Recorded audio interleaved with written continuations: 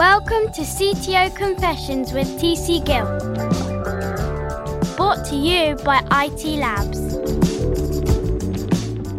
Hello, ladies and gentlemen. This episode of CTO Confessions is brought to you by the one and only IT Labs, providing technology leaders with purpose-driven development teams for high-performance innovation and productivity. What more could you want? Please think of us like tech leaders' favourite off-the-shelf service, providing quality, high-performing teams off that shelf.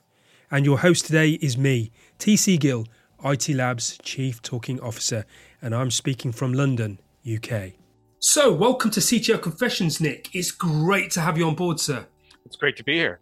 Brilliant. So tell the audience a little bit about yourself. Who do you work for? What do you do? Yeah, I'm the Senior Director of Technology at Coherent, a company that's really growing in the US. So it's expanded almost 400%. Really, really exciting.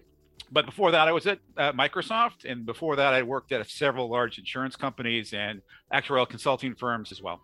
Brilliant. Excellent. You mentioned the word Microsoft. What was your time like there? What was it like working for Microsoft? It was really interesting. It's a very big company, as you well know, over $1 trillion and growing and super exciting. Everything was... It's interesting just because it's so big and massive and there's lots of update and trying to stay on top of the newest and greatest technology. It was every time you open up your emails, this new thing coming up and how it could impact this. And this was going to be, was all this stuff over and over and over again. It was really hard to stay on top of it. And I was trying to filter that all down and get that to the my fellow tech people in the insurance industry and say, hey, come look at this, sort of this evangelizing role. So that was kind of what I was hired to do. And that evolved over time. And then it became less about the insurance industry. And that's really where I'm super excited about. So as long as I can stay on the insurance side and in technology, I'm happy. And that's kind of why I'm super excited about being at Coherent. What was your journey like to becoming a leader within the tech space? I always find this interesting, and I have some grown children, and I talk about how career paths work. And when you're on it, it seems super logical. It's like, okay, I went to school, I'm a mathematician, and I studied for actuarial exams, worked for actuarial consulting firms doing software, implemented custom software for parts of the federal government, then was recruited to help run a big program at a large insurance company. And as I was moving through them, I was talking to other people for other roles. And as they changed roles, things sort of just connected back up again. So literally a person I turned down an offer from before I went to Microsoft, that person moved to Microsoft and offered me a job. And at that point, I couldn't turn him down for a job at Microsoft for, some things I just talked about, huge companies, cutting edge technology, super exciting to work there. So that's how I got there.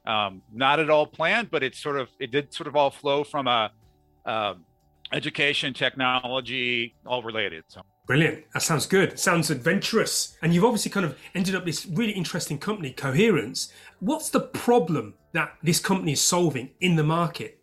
It's interesting because when I talk to people about it, either they get it right away or it's like, well, that's interesting. But the key thing there is we are taking, capturing business logic and converting it to APIs. And the way we're doing that is using a tool that big chunks of the market are already comfortable, which is Excel. So anything you have in Excel, any line of business, can be insurance, financial, oil and gas, really anything that's in Excel. And it can be really super complicated. It can have macros. But the biggest problem with Excel is if I give this Excel spreadsheet to somebody else, they can break it. If I give it to somebody else, they can change it. I have no way to go back and forth. The control management, a mess. What Coherent does is takes that Excel spreadsheet.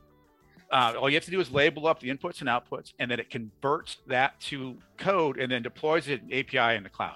Wow. So, which in seconds, I mean, it's literally by the time you click the button, talk about it, it happened already.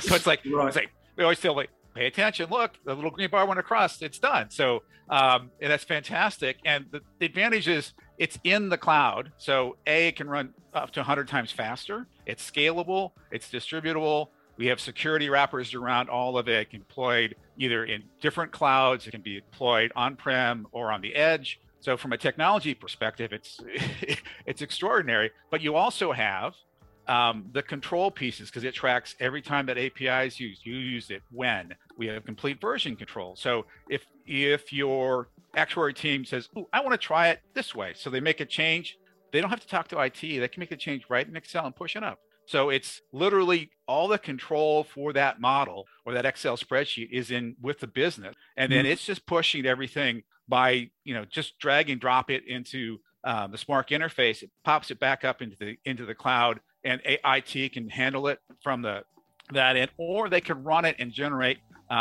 things through our testing center that spit out in additional Excel spreadsheets or flat files or whatever, and then use that with any tool they want. So they can either have it completely integrated into a system. We have one of our companies is using it that's connecting the front end and the back end in Salesforce. So they've got a little display that's running inside Salesforce that was built effectively completely by the business unit. And they can modify it and push it back up, but it's all in Salesforce. So instead of having the IT, that whole, again, having worked on the business side and the IT side, that communication or lack of communication in that whole sort of iteration space. Oh, I really wanted you to do this. Oh, do that. Go back and forth with a mess. We solved that problem because the ownership of the model is still with the business unit. IT just connects to plumbing. So it's not like, oh, you got it wrong. It's like, I didn't get it wrong. The business unit owns it. It has a testing. They can test it right when they make the change in Excel. When they push it up, there's a testing facility built into it. They generates test examples. It's fantastic. I mean, I was super excited when I first saw the demonstration and like, wow, this solves so many problems. If I had this when I was at this large insurance company, it had thousands of Excel spreadsheets that we had to, and we spent millions of dollars to wrap each Excel spreadsheet with a control because we were. That's right. Yeah. So this would have done it all and locked it all in place. It had all the audit capabilities, kept the auditors. Oh, it would have saved so much money and time. Yeah. So having worked in companies, and I've seen Excel sheets used for pretty drastic kind of decision making, and the lack of control and the fact that somebody can go in and change the formula as well, and it creates a completely different outcome. It's quite frightening actually that you would kind of rely on this great tool, but it's not fit for purpose on its own. Oh, exactly. And this allows people to go ahead and break it, but you can tell that someone changed it, and we can tell exactly what fields were changed. And if that was wrong, you can roll it back. So you can republish so it has the exact version control that anybody in IT is familiar with. It has, effectively fork it and go, this is what I wanted to use forward, or go back. And again, it has it at log. So who made the change, when it was made, when it was run. We know exactly what went in, what went out. Again, from a insurance side, all the audit controls are built in. So it's like, oh, I want to see what happened 3 years ago. Who did that calculation? What was the spreadsheet that was used? I mean, even though it was used in the API, I can have the Excel spreadsheet that tied to it exactly. And they can come and look at it and play with it all they want. And that's exactly what was used from a calculation perspective. When it was used and who did it. So it's from an audit perspective, it's mind-blowing. So to me, this is obvious. It's probably a constant use case or misuse case within companies of relying on this brilliant tool. Now, don't get me wrong, Excel is an excellent tool. It's just sometimes kind of misused. And what was the spark that caused Coherence to create the Spark product? Well, I think, so the founder actually worked at a company that I was working at the same time. I think we might have been on similar meetings at some point. He was in Asia, and it was primarily built in the beginning in Hong Kong, and now it's global, and we're really expanding in the U.S. But so he was seeing the same problems that really anybody that was either on the IT side or the actuarial side is. Excel is a great tool. People are using it all over. The problem is you don't have the control around it, and it's not scalable. If I wanted to, put, really feed large amounts of data through it, it can't fit in Excel. So how can I do that? You can. Spark gives you the app. Once it's in an API, that's great. And then it also addresses the control piece, because all those changes that people want to make, those are all done in Excel and pushed up. We don't let people go in and mess with the API. It's all, you want to change it, go to the Excel, pull down the current version, make the change in Excel, test it, make sure you're happy, push it up. Wow. So it's all in Excel. It's all there. It's all owned by the business unit. So it gives them that control. And we see so many different use cases from that perspective. And then Excel is used all over. So it's not just insurance or financial services, but oil and gas, really any industry, medicine, health, whatever, any place where you're using Excel And you want to have that control. You want to have that comfort that you can go back in 2 years and pull up the exact Excel spreadsheet that was for calculate. Yeah. Again, it's a good sort of risk mitigator too, because I ran into this a lot in insurance, where especially for things that maybe weren't in Excel, that someone developed this code or implemented it. And especially insurance, there's a lot of legacy stuff, and the people that developed and coded it aren't even alive anymore. Yes. So how do you go back and recreate it or support it or develop? It's like, you really have to buy a new system. So this gives you a way to, everything has been saved that was in Excel. I can regenerate it. I can look at it again. I can all that audit information.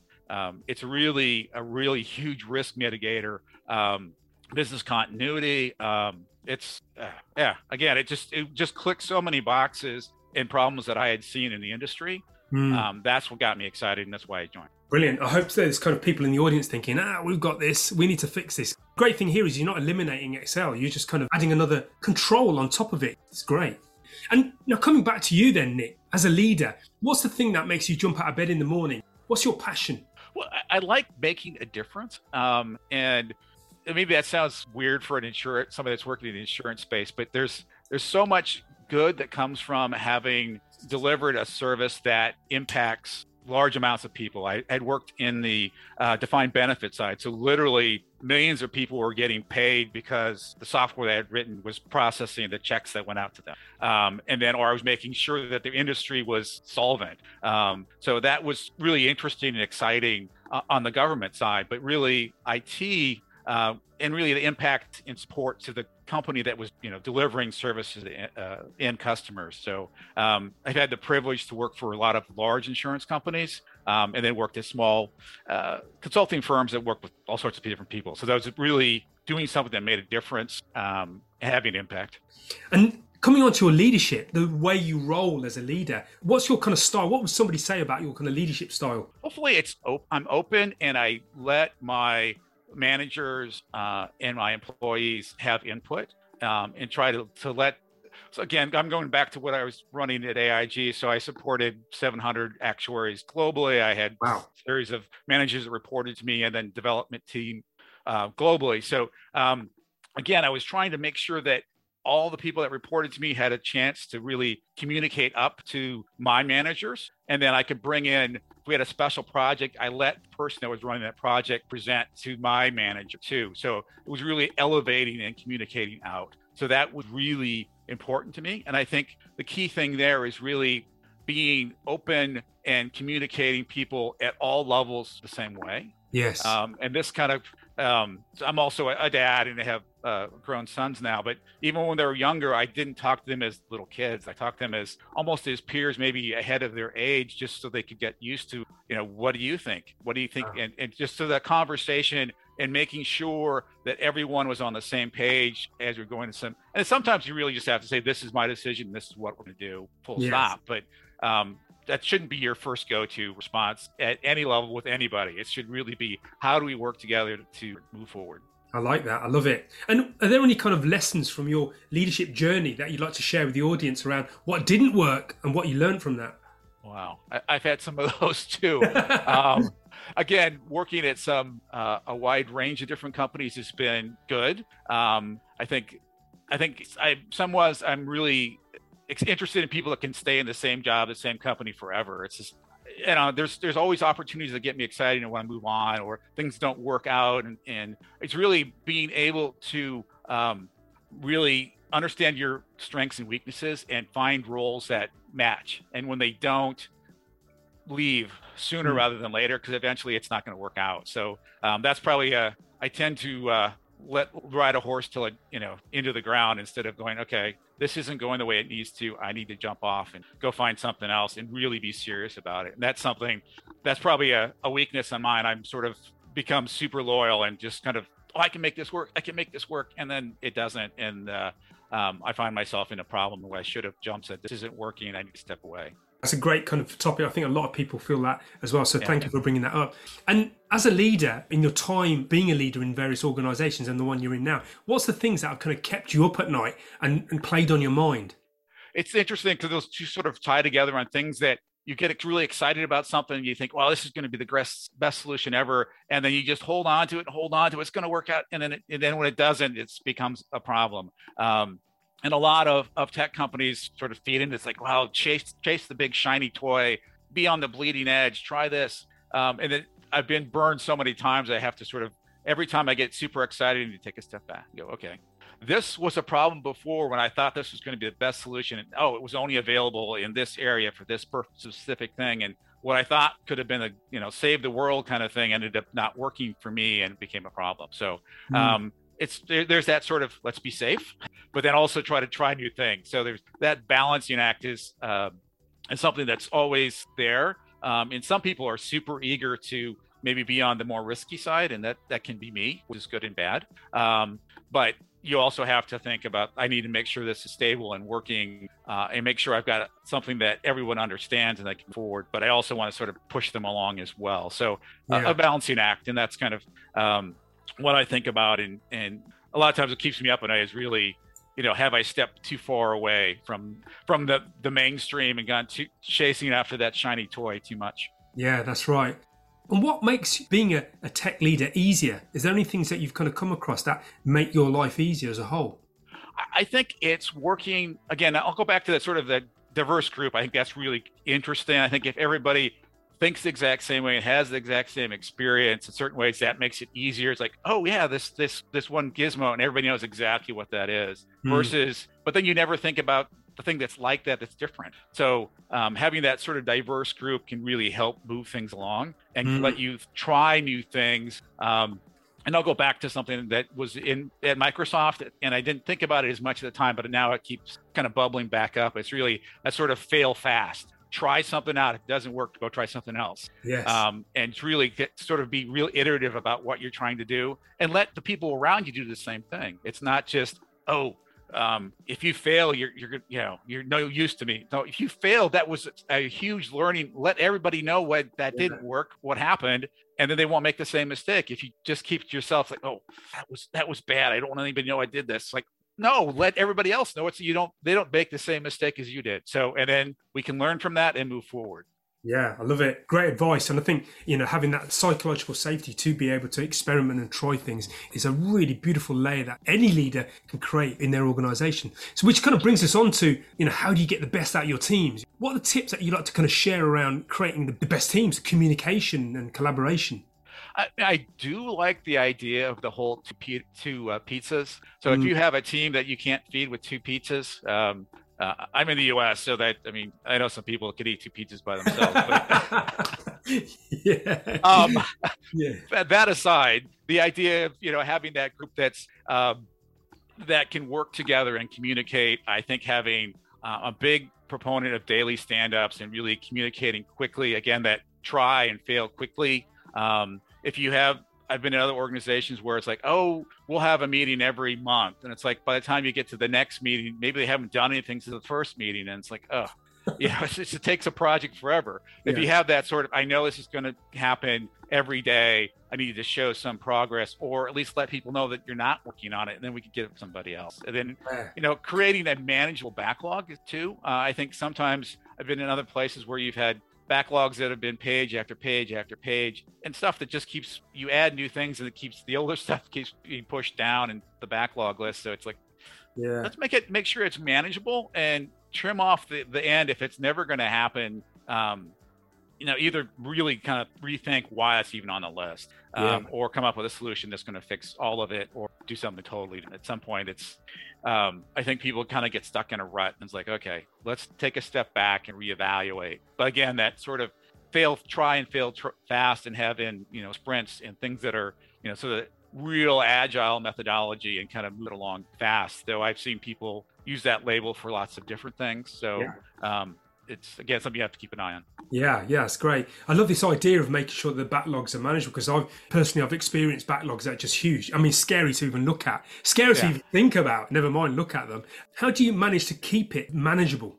Well, it's really prioritizing. And a lot of times if you have something that's been a problem, it gets on the backlog. I'm really going back to some of my little older technologies where there would be some update and it just would never get fixed because it wasn't a big of a problem. Let's just get rid of it. Just chop off the bottom, 100. So if you've got more than 200 things on your backlog list, the bottom 100 really was never a priority for anybody at any point in time. Maybe sort of put it in a, deep storage at that point. And hopefully you're fixing that problem with, a major update and just effectively eliminating that maybe small little glitch that really wasn't impacting anybody in a meaningful way. But I think it's really, again, focusing on what's important and going from there. Brilliant. So coming on to a topic that I'm particularly interested in, we're particularly interested in here at IT Labs, is growing pains of companies. What are the common growing pains that you've seen in organizations, maybe in the company that you're in at the moment? Well, I think it's interesting because it sort of ties with something I was doing at Microsoft. It's really, how do people buy your product? I've been at large insurance companies, and the whole process of buying and procurement is very lengthy and difficult. And even just getting somebody in the door and all the contracts, and even if you have that fantastic idea, how do you make that happen? And we're getting around that at some level at the current company I am.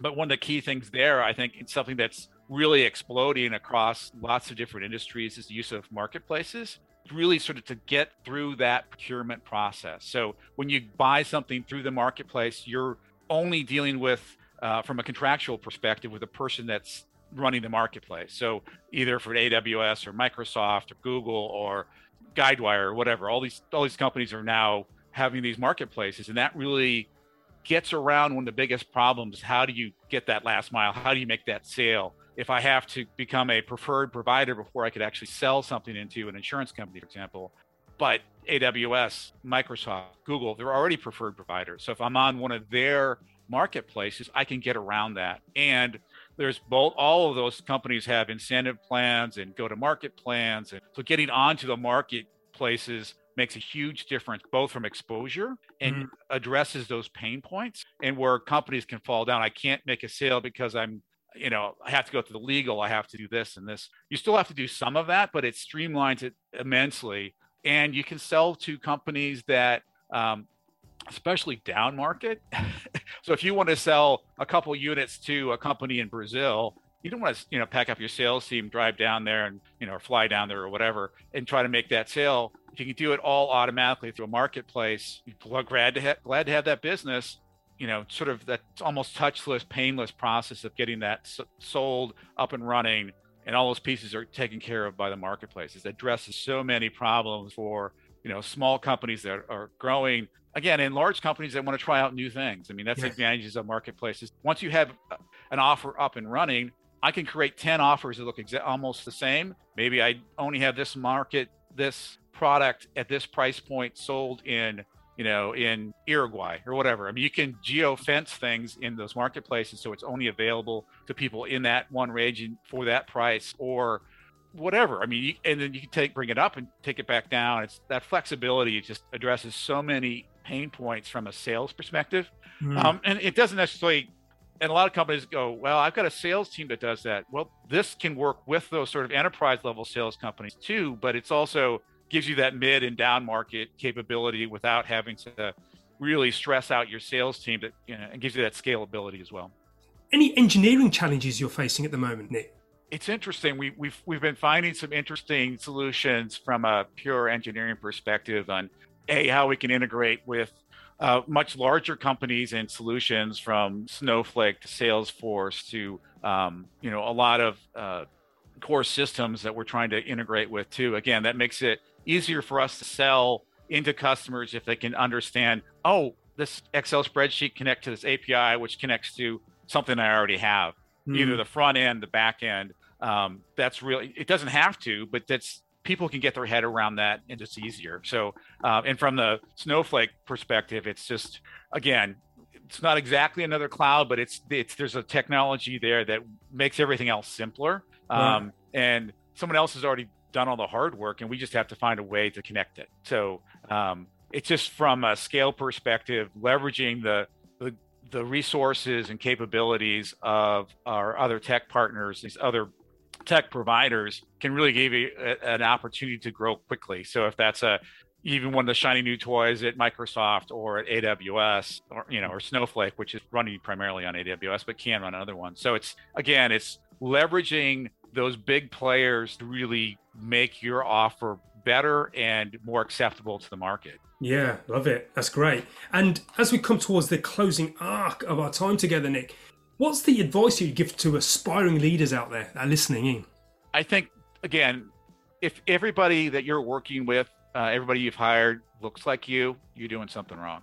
You really should try to get as many different perspectives, because if you want to sell to just one type of person, maybe that's okay. But usually companies want to sell to everybody. So it makes sense to have people that's working for you to sort of mirror who you want to sell to, both in age and every other combination as possible. I think that's where I've seen things kind of fall apart, is you have everybody in a group. They all know each other, all buddies, but they can really all these old white people that are old white guys that are just selling to old white guys. And that's a really narrow little sliver that's going away. So it's like, you've got to be able to broaden your perspective and sort of look, and there's so much additional insights and things out there that you can bring in and make your products better, more resilient. To be honest, it's a more interesting place to work too. So. Yes, that's great. And any books or talks that have been integral on your kind of journey that have really kind of helped you along that you'd like to share? Wow, tough one. I'd love to say I have lots of time to read and I read every night, but actually I also have to be completely honest. The book that I've been reading for a while is one that just kind of goes to younger part of my life. It's called A Bend in the River. It's about Central Africa, and it's really an interesting discussion of how people work from different cultures and how it all sort of fits together, in sort of extreme environments. It's a historical novel that I found really interesting, and I had lived in that part of the world for a while as well. So it's sort of tying it all together. I'm not sure how that fits exactly with technology, but I think it's, again, how you interact with other people from different groups and how understanding what they're going through can help you move forward in a constructive and better way. I love it. It sounds great. A Bend in the River. I will look that out, actually. I'm going to add that. I need to read more kind of books like this, but I used to tend to go for the technical stuff. But yeah, thank you for sharing that. And I'm going to pretend to be a tech genie for a second, okay? I'm going to offer you a tech wish for your tech leadership, for your company that you're working for, or your industry. What would you wish for? I wish everyone understood the power of APIs. Love it. I love that. I think that's quite self-explanatory. I know what you mean, Yeah, because either people get it or they go, what? No. Yeah, I'll make this wish come true for you, because I think I'm always talking about, how people can make things interoperability, how things can be integrated easier, out of the box. Powerful stuff. Yeah. And as we come to the full stop of our podcast, what's the key takeaway that you'd like to leave the men and women tech leaders out there that are listening to this podcast? If you have a problem with Excel, we can help. Excellent. What a note to finish on. I love it. Thank you for your time, Nick. It's been wonderful having you on board. It's great to be here. Thank you.